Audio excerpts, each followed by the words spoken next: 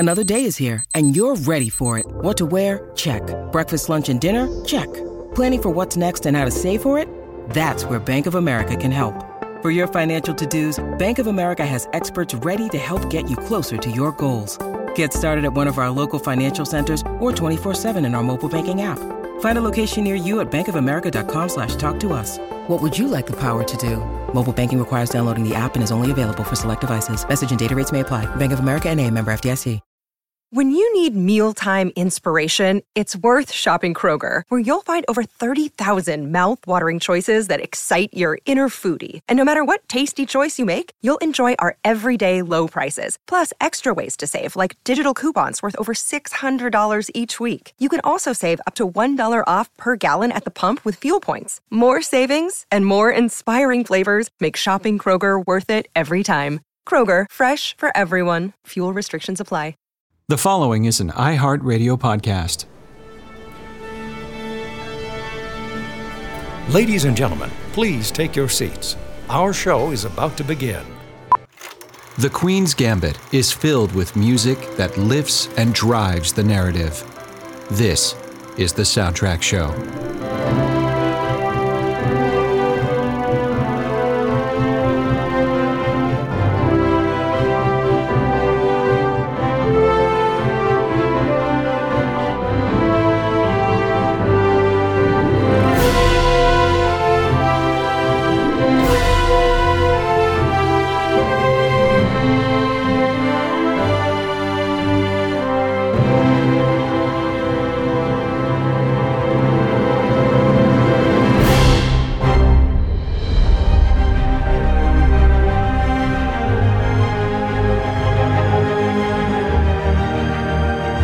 Welcome back to the Soundtrack Show. I'm your host, David W. Collins, and this episode features my interview with the composer of the hit Netflix series, The Queen's Gambit, Carlos Rafael Rivera.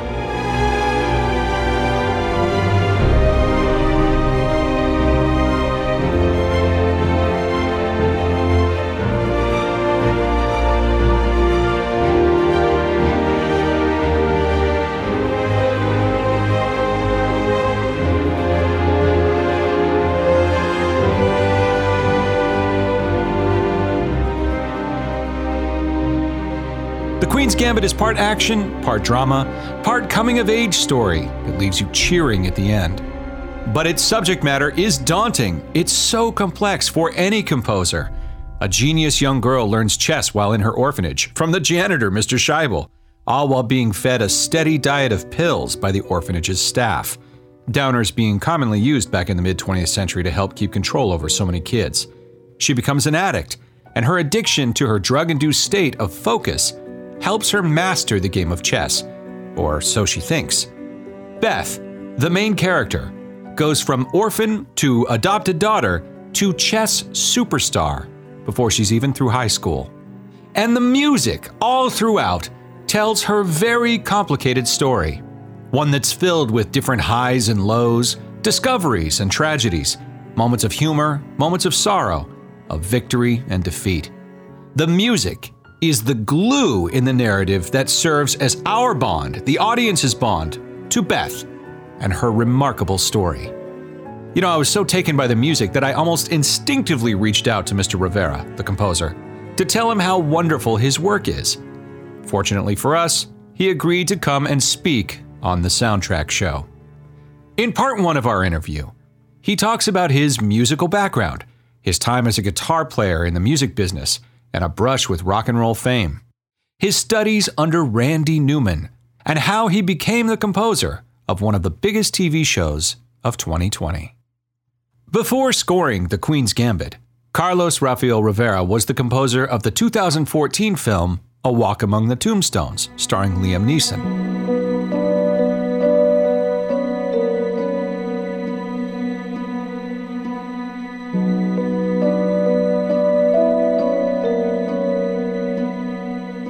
As well as a series from 2017 called Godless, for which he won an Emmy.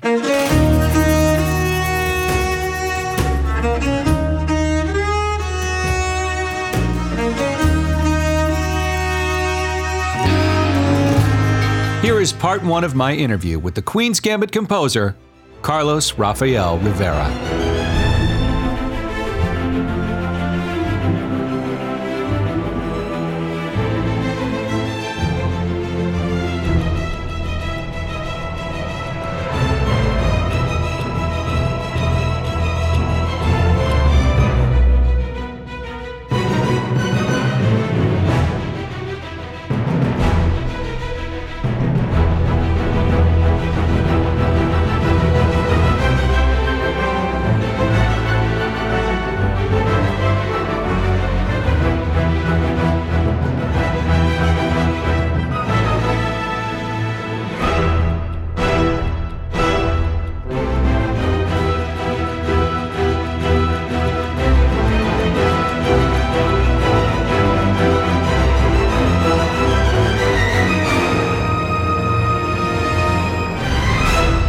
Welcome to the Soundtrack Show, Carlos. I'm so glad you're here. It's a privilege, man. This is the coolest thing to be part of. Thanks. Thank you. I want to start by asking you just sort of about your influences and background as a composer. I mean, for example, I read that you were mentored by none other than Randy Newman. Can you describe that experience, kind of your Carlos origin story? Well, you know, it's funny.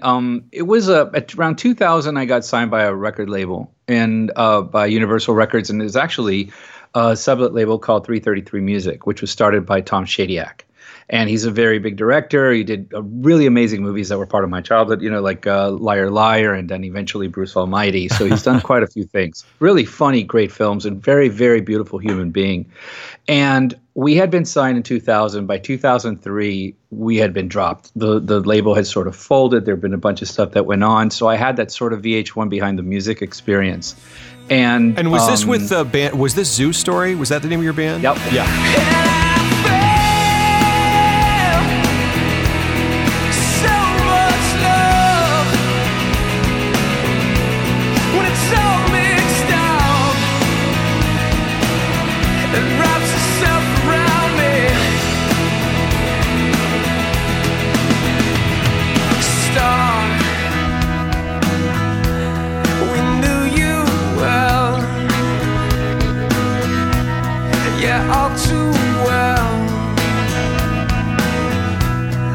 Nothing left to hide.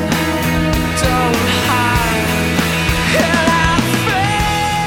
hide. The name of the band was Zoo Story, and so we got to, you know, put a song in one of Tom Shadyac's films. It was called Dragonfly, and it was like the end title song, you know, and it was like this amazing thing because the first time I saw the name, a billboard of a film, like in LA, because I lived in LA at the time. And I remember just freaking out that, oh my God, our song's part of that. And even when I went to the premiere, I remember when the music played at the end credits, I felt like I had done it at home. Like it wasn't really happening. I felt like I'd artificially added my own track to the end, you know? You pressed play at the end and turned down the volume on the TV. Yeah. It was like home karaoke, you know?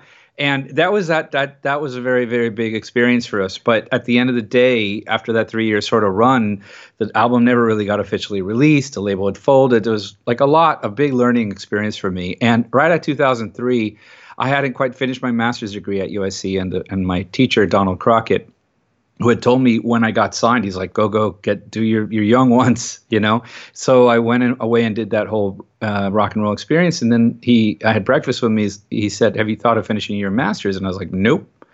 And he goes, well, maybe all you're missing is a recital. Why don't you look through that and see if you can? And I did. And I followed through. And then we had another breakfast and he goes, have you thought of getting your doctoral degree? And I was like, nope.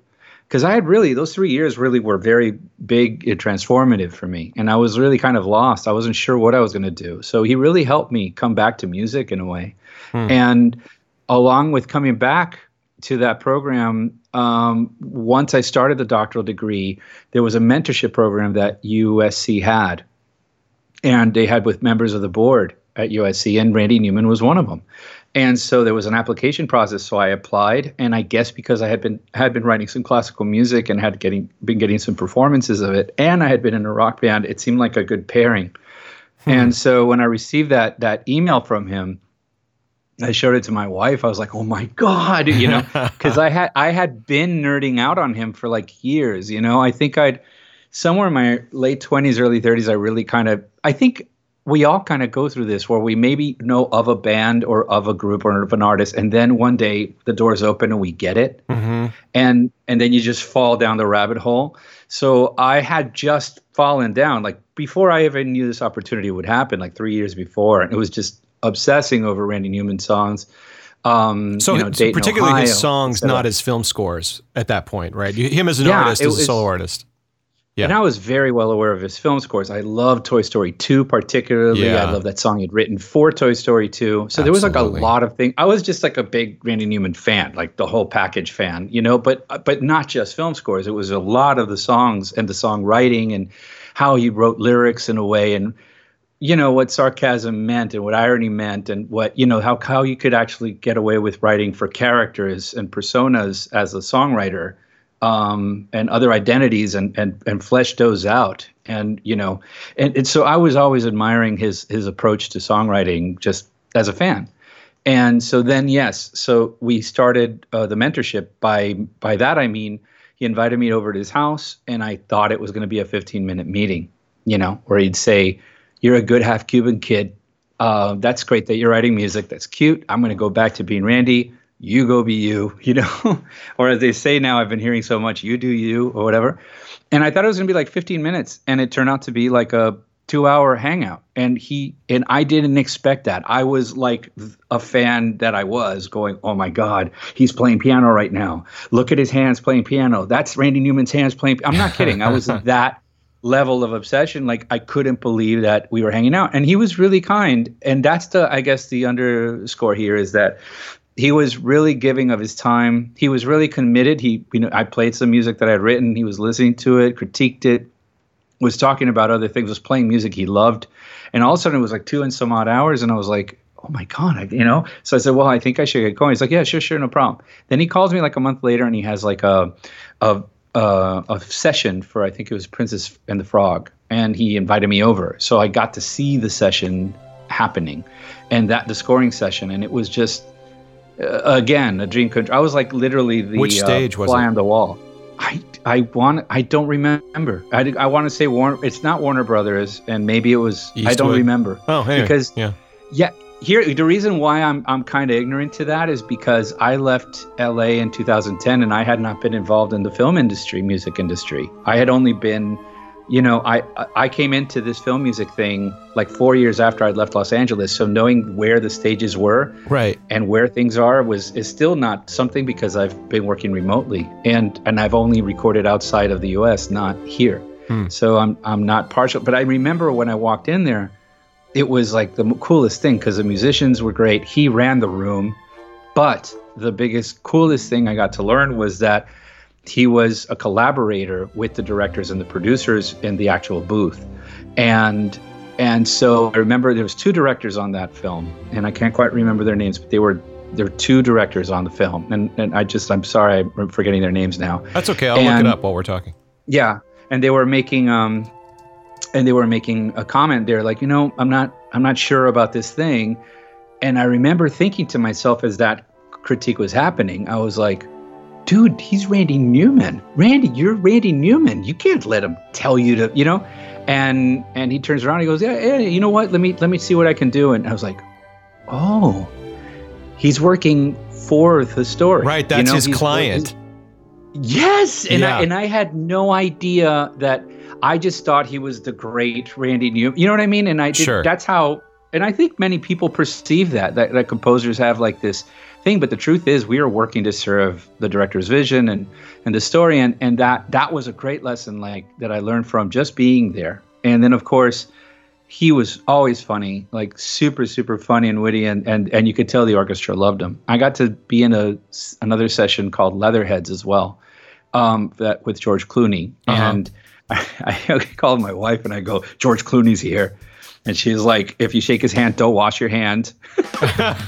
That's great. It's a long time ago. George Clooney was like, and he still is. I mean, he's amazing. And all right, he directed Leatherheads as well. That's right. Right. He directed. So he was Randy the client. Was working for him. Yeah. He was the client, and I was there again, sitting in the corner and just watching it happen. So for me, these were great moments because it was as close as I ever gotten to seeing what the process was like, and and especially at that final stage, which is we're just making the music's been approved, we're just making it. So how do we make it amazing? So that, and seeing how he worked with them was great.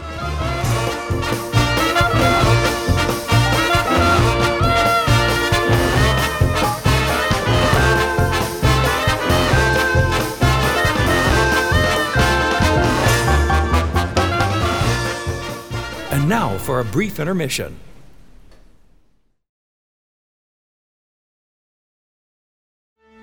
We return now to the Soundtrack Show. What's great at talking to you about this stuff is that, we spent a lot of time on the Soundtrack Show in particular, talking about film scores that have been around forever. But I mean, in hearing you talk, and I'm sure Randy Newman, this is where he was coming from as well when you guys were talking for a long time, is that you are part of Hollywood's current and future generation of music for the screen. I mean, you're the next voice. And I'm curious to know how you went from being mentored to suddenly making that transition into actually doing film and television, because that's a tricky process, how you get to that level.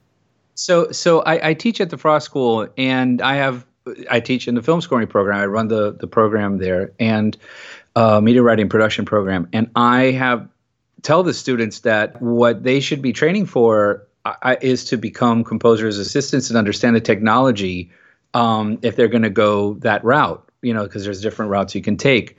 But mine is unorthodox is in the sense that as I went back to get my doctoral degree, I also started teaching privately guitar lessons. And as I was mentoring with Randy Newman, I was teaching different folks. And I'll tell you a little bit of the longer story than I usually say, because I was teaching at the Pasadena Conservatory, and one of my students was a guy called Michael Legato, and I'd only known his mom. And his mom was Cynthia Legato, because she would bring him over, like they bring the students. Hi, how's my son doing? Oh, he's doing great. And we had lessons. He was a really cool kid. I'd had this orchestral music performed in the Pasadena Conservatory, put like a announcement of, our faculty doing things. And he asked me, he goes, hey, I heard you had an orchestral piece performed, and, do you have a recording? I was like, yeah, sure, man, sure. And I gave it to him. And then he comes back the next class and he goes, my dad listened to it and he loved it. And I go, yeah, that's cool, man. Anyways, let's go. I don't know what to say, because I'm like, that's so awesome, And then he goes, oh no, he's working on something and he'd like to talk to you. And I go, okay, what's your dad's name? He goes, his name is Michael Legato. I go, okay. And I went home and I looked him up, and he's like the VFX guru for Titanic and Avatar, and I think it's some of the technology for Jungle Book. So he's won Oscars like for Hugo and Titanic, and he's this incredible guy, and he was doing this thing for Adobe. And so I ended up meeting him, and he says, oh, I love your music. I want you to score this thing. It's going to be great. It's a little short film for Adobe software. And at that point, I met him. He took me to the studio where he was filming it. And he walked around introducing me like I was a composer for the show. And I'd never done anything. And he was like, oh, this is our composer. I was like, oh, my God. And then at some point, he even asked me, what flavor of QuickTime do you use? I go, any flavor is fine, because I had no idea what he was talking about. H.264. None of that stuff was in my wheelhouse at all. And so I went home and I called a couple of friends who were working in the industry. And I said, what do I do? They go, you need Logic and you need a Mac, because I was a PC guy. So I kind of did my first kind of diggings in that. And I showed what I was doing to Randy Newman.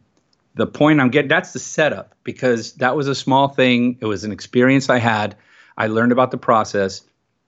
And then I had another private student who's Scott Frank. And Scott Frank is the reason I'm getting to talk to you, because this was 2003. As I was getting back to music school, I decided, just to invest myself completely into music. And I was building websites and doing all kinds of things in those interim years of the rock band.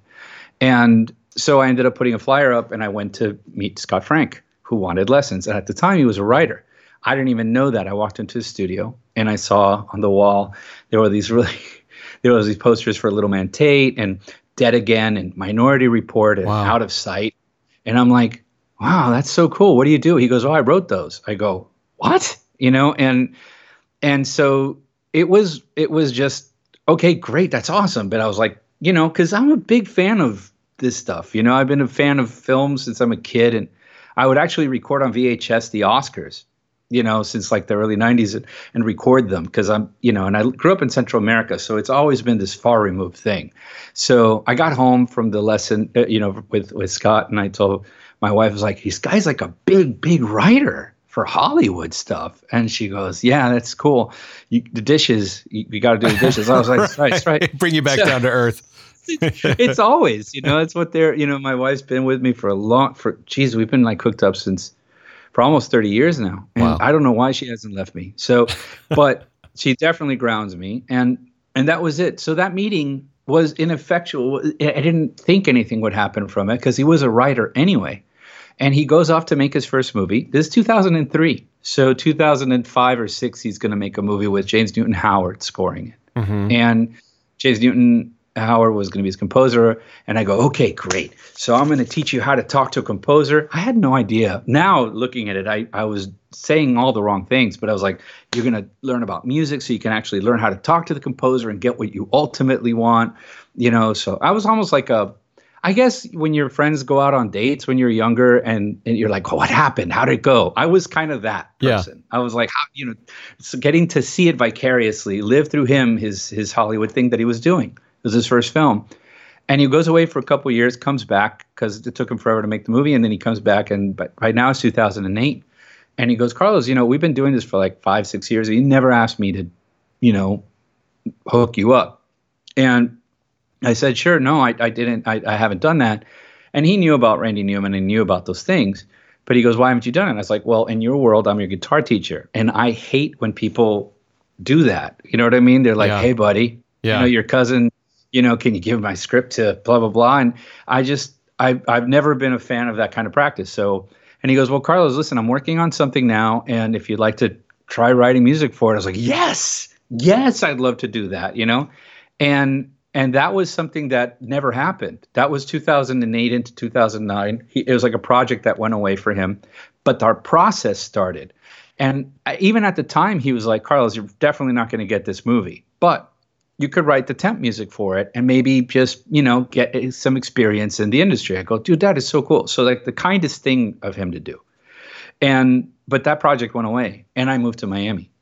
So anyways, I'm going to stop. No, that's great. I mean, it just goes to show that so much of it is being in the right place in the right time and just it's personality driven as well as talent. I mean, talent is almost a given. Otherwise you wouldn't be in the room. But, friendships and working relationships and being able to kind of have these conversations, and be in a room together for long periods of time and not drive each other crazy. These are the intangibles that seem to create careers. Is kind of what you're reinforcing, something that we hear all the time. Yeah, it's the psychology behind the ability. I think a lot of people get caught up in the craft alone, which is awesome, and it's something I'm constantly learning about. But I do think that there should be like a whole psychology person analyzing how people interact and how to make relationships work in duress or under a lot of stress, because it's all great when you're meeting, but when things are going bad, how do you act in that moment, and how do you kind of get through that? That says, I think the people that I've not been fired by Scott because of that. I think, and I mean it. I think it's very true. I think you have to find a way to kind of cheer up Charlie, or whatever. Just find a way to kind of not show anything. They got so much pressure going on that your job is more of a cheerleader in the journey, and then sharing my own problems that I'm dealing with. I can't figure this cue out. Right. Because he'll tell me if it's not working. He'll definitely brutally let me know. And it's because we have this kind of relationship where we can't, at least he could tell me, because I'm very aware of the relationship we have professionally, that if it's not working, he's not addressing me personally. And I think a lot of people take the first rejection very personally. Yeah. But I think this industry or this profession or whatever it is, it seems to be, it's very much about getting rejected and understanding that that's a callus you build. And it's not that important. You think that piece of music was great, but if they don't like it, you can think all you want. You got to write another one by tomorrow, you know? Yeah. Who was it that said, was it Jerry Goldsmith, who was a very famous composer, that said that you're not a real film composer unless you've had one of your scores rejected? Yeah. You know, that's such an important part of the process of understanding sort of that Randy Newman, Princess and the Frog dynamic that you were talking about, which is that he is in service of a larger narrative, and it's happening under pressure, and it's happening much faster than I think the average person realizes. Yes. Yeah, that's a great lesson. The Soundtrack Show will continue in a moment. We return now to the Soundtrack Show. We could talk about this stuff forever. In fact, I could go on a whole sidebar about the music business in the early 2000s, you know, I mean, in fact, why don't we? Because I think it's fascinating that you kind of started gravitating towards film scoring at a time when the music business, I mean, in terms of the traditional record companies and record sales had imploded. I remember that very, very well. I was like, post or video games, or do I try and, you know, keep playing my guitar and drums? Like, you know, having that moment in the early 2000s when Napster happened and everything. I mean, did that play into was your negative experience? I shouldn't say negative. It's probably a very positive experience, but your understanding of the complications of the music business, did that play into you gravitating towards film music, or was it always just kind of there for you as something that you loved? No, you know, I mean, I will say, first of all, it was a negative experience, but it was a learning experience. I mean, I'd say the first few years of being in the rock and roll thing was amazing. And I think I was plagued by ignorance. I really believed, and I don't believe it now in any kind of certainly at the same level, is that I believe when I got signed in 2000 is that I was an artist, you know, like in a rock band. Yeah. And so we were signed. I had an advance. We had a decent, you know, I was making a living, literally making music and not doing that much work. You know, we're kind of making the record show up. I had boutique guitars. It was like one of those very fantasy-like experiences. And I think my ignorance sort of helped me have the high. And the way I would describe it to many people when I get into that specific story is that it's like you're living the dream. You know, when it's a dream, it's amazing. But when it's bad, it's a nightmare, right? That's what living the dream really means. Is that when things go bad, it went bad, and all of a sudden, like the floor gets pulled from under you. You have no idea what's going to happen next. That sort of feeling was more of, from an experience that, from what I learned, it was more of the politics that were happening in the label, because we were the third band to be signed. The first band got released, the second band didn't, and we certainly didn't afterwards. So there was a lot of things, and that's when the word politics came into my sort of sphere of understanding and relationships. And so I sort of was, I had the experience, and I say the VH1 behind the music without it ever getting made because no one heard us or saw us. We had a couple songs out, but that was really our own personal journey. Great experiences though, man. We got to do all kinds of amazing things. We got to open for The Who at the Hollywood Bowl. We got all kinds of like dream experiences. So, but then all of those kind of like went away. And the way I say it is like, also with the students, is like, you have this sort of thing where that week we played at the Hollywood Bowl. The following week we played at a sushi bar. That's the reality. Yeah. You know? So opening band blues. Yeah. Oh yeah. Yeah. And man, all kinds of experiences like that. You played at a coffee shops when the froth maker would go on in the best part of the song or whatever. You know, you're like da da da. You know, in acoustic sets. That's the reality of that. And I think that really helped me as I've come into this side. And I think being older has helped me, I think, understand the importance of it. You know, and it's easier to say than live, because but the truth is that you are not your music. And to believe that is really the goal, is to understand that you are not defined by your music. You are you. I have my wife, I have my kids, I have all this other life and all these other things that I really love and enjoy. And the music I make is a part of me, but it's certainly not what defines me. Yet I lived those years specifically. If that wasn't working out, then I wasn't working out. Right. Does that make sense? It does. It does. It's funny to hear you had to make a massive pivot in your career and in your life. And I can only imagine that served you so well when suddenly you're on a project and you have to pivot styles or direction on a cue. Right. It gives you that flexibility you need to be successful. And it sounds like that ultimately, as painful as those experiences might have been, the high highs and the low lows, it really serviced your career in ways that you couldn't predict at the time. Oh, I think so. I think more than anything, I think it's an important thing to be aware that especially with the students, I share all my mistakes. That's what teachers are supposed to do is help the students become better than they are. Like, I want them to write better music than I'm writing. I want them to do better than I'm doing, because this is and I get to, what's exciting about being in the position I'm in as a teacher is that I'm actively in the battlefield, quote unquote, so I'm bringing all the screw ups, here. I'm going, here, this is, try not to do. If I was a student of myself, I'd be like, oh, whatever, old man, I'll do my thing and maybe not listen to it. But at least I'm presenting you the mistakes so you can have the choice to make them or not. And I'm a big fan of that, of trying to improve, by what the work I'm doing and sharing the mistakes I'm making with the students. So it's so interesting to hear that, because my first real exposure to your music was Queen's Gambit. Here's the story. I finished watching Queen's Gambit and I saw your name on the screen, and I literally I had my phone in front of me, and I just instantly went to it to try and find you online. And I saw you were on Twitter, and I just sent you a tweet saying, I really loved your music. And I was so taken, particularly, I was the entire series, but those last couple of episodes, and just for everyone listening, there will be Queen's Gambit spoilers. So if you haven't seen it, the limited series on Netflix, you should definitely check it out. I think it's 7 episodes.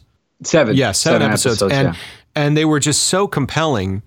And I just sent you a tweet saying, I just loved your music. And you wrote back, and I was like, oh, wow, this is great. You said, hey, thanks. And I just thought, man, it's such a good series, and your music was perfect. Before I get into your music, though, I freaked out. Wait, hold on. But I freaked out because you wrote to me, because it's you. So it was like, you can't even see this, but you I don't know if you see it. You see already my stuff behind here? Yeah. Do you see the speeder? Oh yeah, I see the biker scout and the speeder bike. Yeah. Oh, you're a Star Wars fan. I see. Yes. Oh, you have no idea. Look, there's this. Oh my God. There's a Millennium Falcon. Because I'm kind of doing some stuff that the Millennium Falcon's in a garage. The child is actually showing up tomorrow and will be there. Oh, nice. Like right there. Then the speeder will go on my desk. So, yeah. I mean, yes. And so it's, again, thrilled to be able to talk to you. So I wanted to pause and interject for that reason. Oh, that's very nice of you to say. Yeah, I wanted to let you know how much I enjoyed your music, and particularly because the subject matter was so unique and must have been so challenging. So before we even get into your music, I just wanted to hear what your first impressions are when you first started having meetings about the series, and when you first saw a rough cut or started speaking to the director. What went through your head in terms of what your approach was going to be? It was a sort of a mixed bag, because I got like an email in April of 2 years ago from Scott saying, it looks like this may be the next thing we do for Netflix. And so I immediately, it was called, the email title was The Queen's Gambit. And so I went and I downloaded the book immediately, read it like in a day, because it's a short story. It's not a story, it's a short novel. It was like one that you kind of really is a page turner. And I started thinking, this is awesome. So 2 things came to mind. Even then, I was like, okay, I'm kind of screwed, because in the novel, she does listen to more classical music, listens to classical music. And Walter Tevis, one of the great writers, I think he wrote The Hustler as well, Man Who Fell to Earth. He describes chess and sometimes makes references to it like it was like chamber music. So there's a lot of classical implications.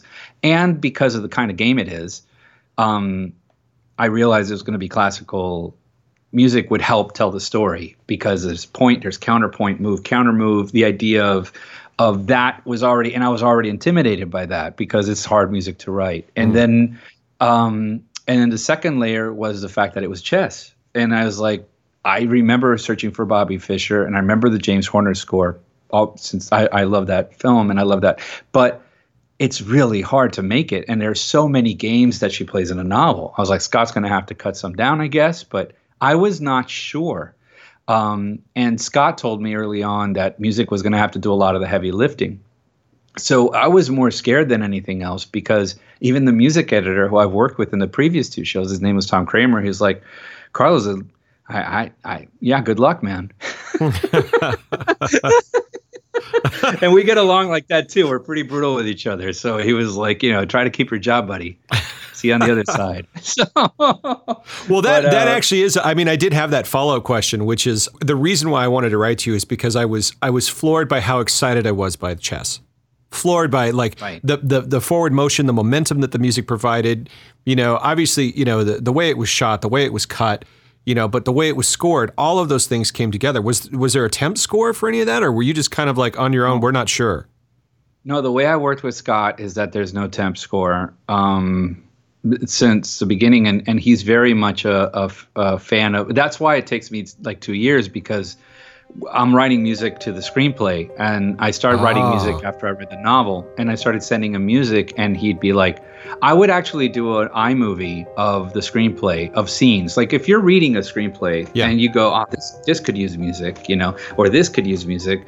That's what I do. I'll pick like scenes that feel like montages. Definitely, you always need music, or set pieces, and I would write them and make an iMovie, and I'd score the iMovie. So you're looking at the screenplay, you're reading it in real time, and music's playing. So I would send them that. That's something we've been doing that since the beginning, and that's really helped define what sucks, because you're making a lot of mistakes in those. I'm using instruments he doesn't like, and I didn't know he didn't like, and I'm making choices that seem right or wrong to me, and he's like, no, they're both wrong. And then so a lot, and it truly is a search. It's like you're almost subterfuge, you're almost like trying to dwindle through all kinds of things to get to what feels right. And then once that happens, then the main title happened by December of 2018, and it stayed all the way. And the main title is a main on end. It plays at the end of the show, very end. But that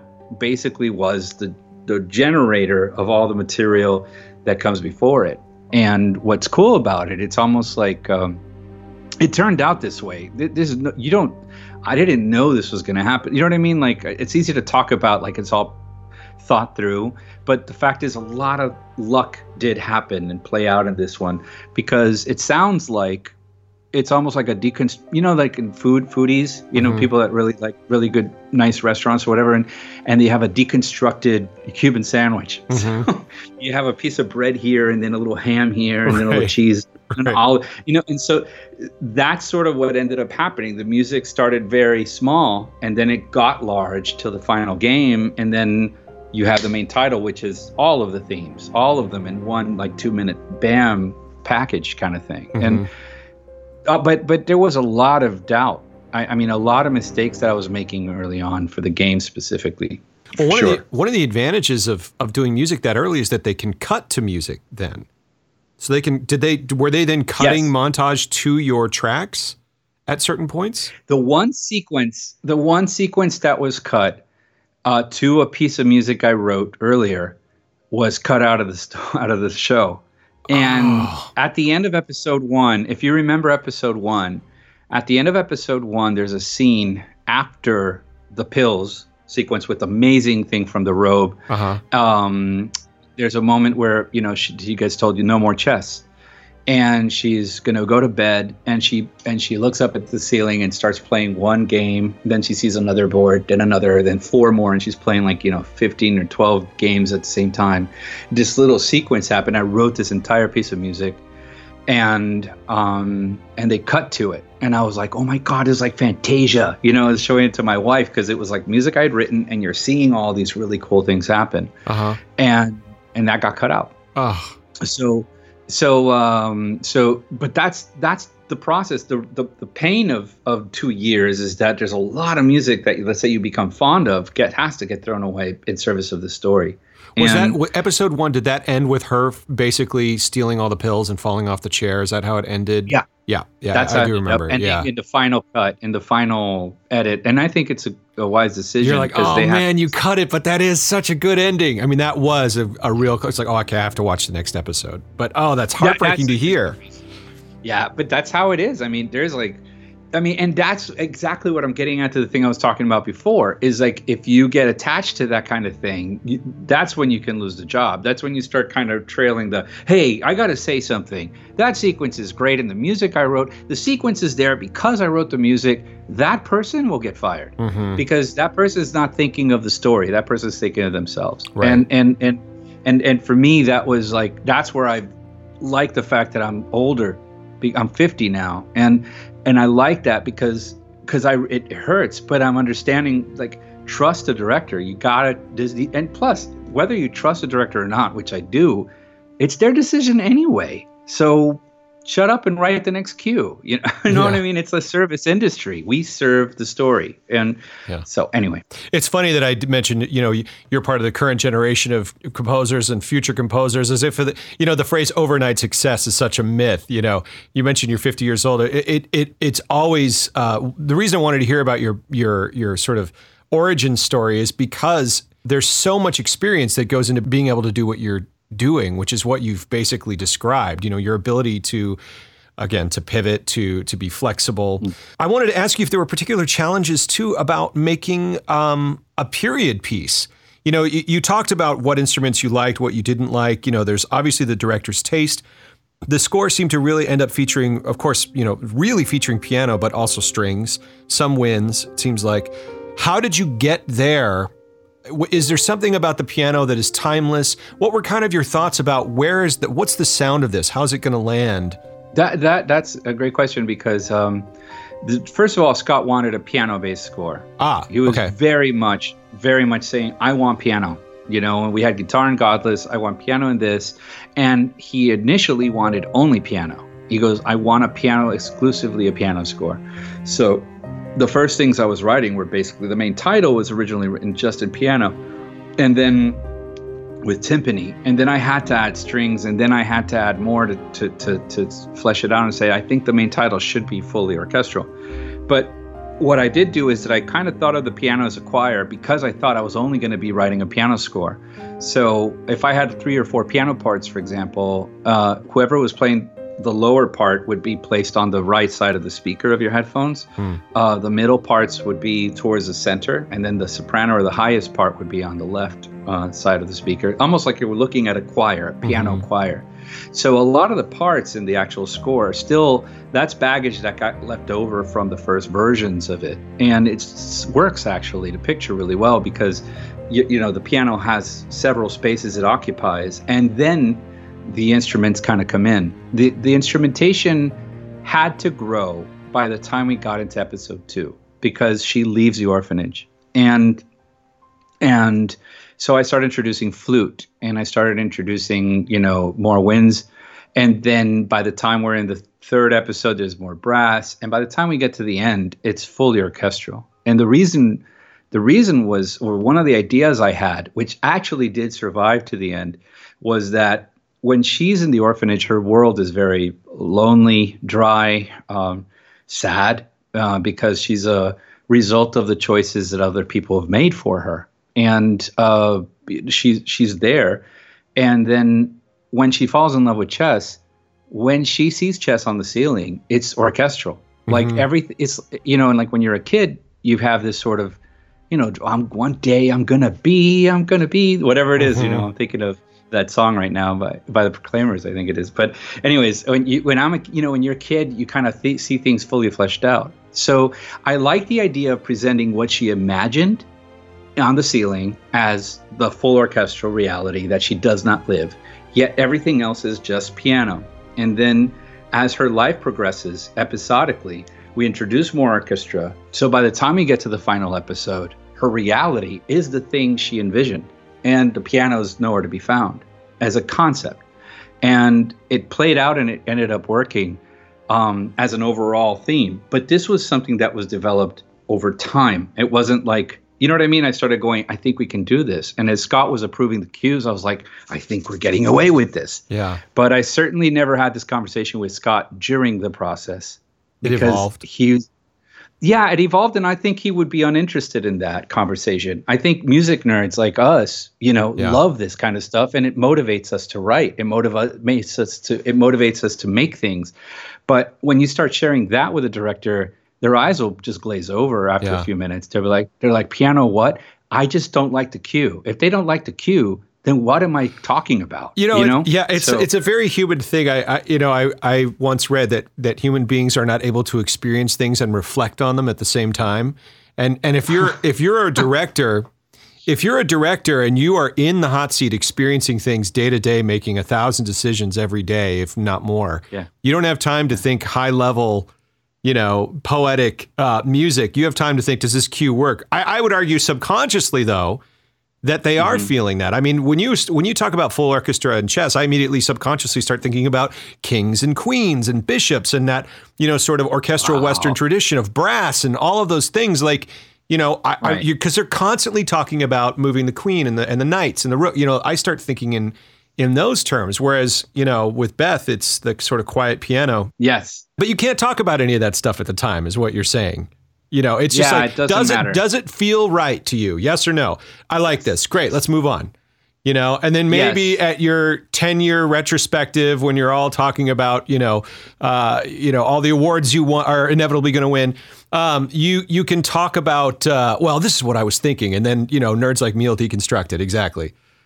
but that's what I mean. It's like, it's easy to say, and get a British accent while I'm at it, I conceived of it. I think all these decisions are happening in real time in a way, instinct. But one thing, but at the same time, you're also very aware. And more importantly, and I've noticed this in composers that, especially if they come from the classical side where they were like commissioned to write music, they're like, I wrote this and the director doesn't understand. And I'm like, they don't have to understand. They shouldn't.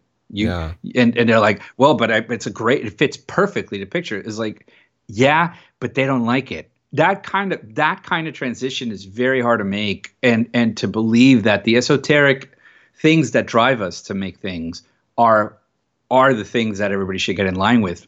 Our job is to get in line with them, and it's really hard to process when you're doing that transition. But I can't encourage it enough to listeners that may be wanting to do this sort of thing to understand that keep these conversations to yourself, make them the internal motor and engine to drive you.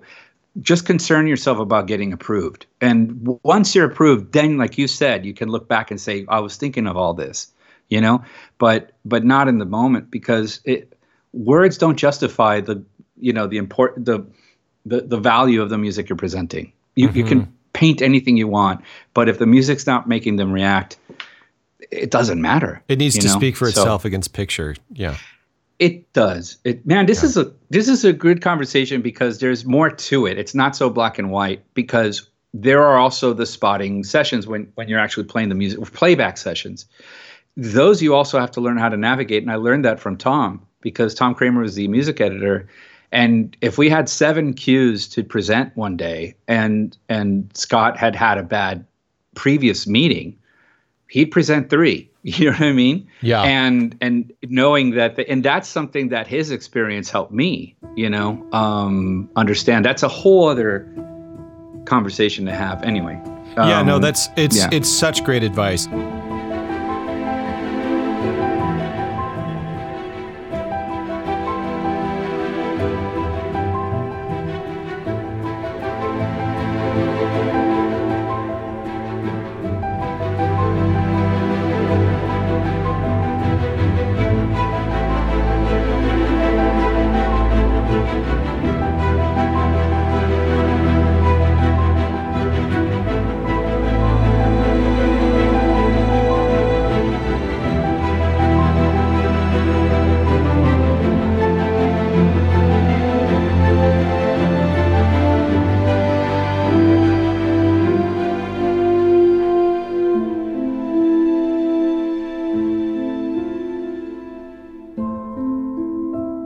On the next episode, we discuss more of the themes and musical textures of the Queen's Gambit, as well as some wonderful behind-the-scenes stories. Thank you.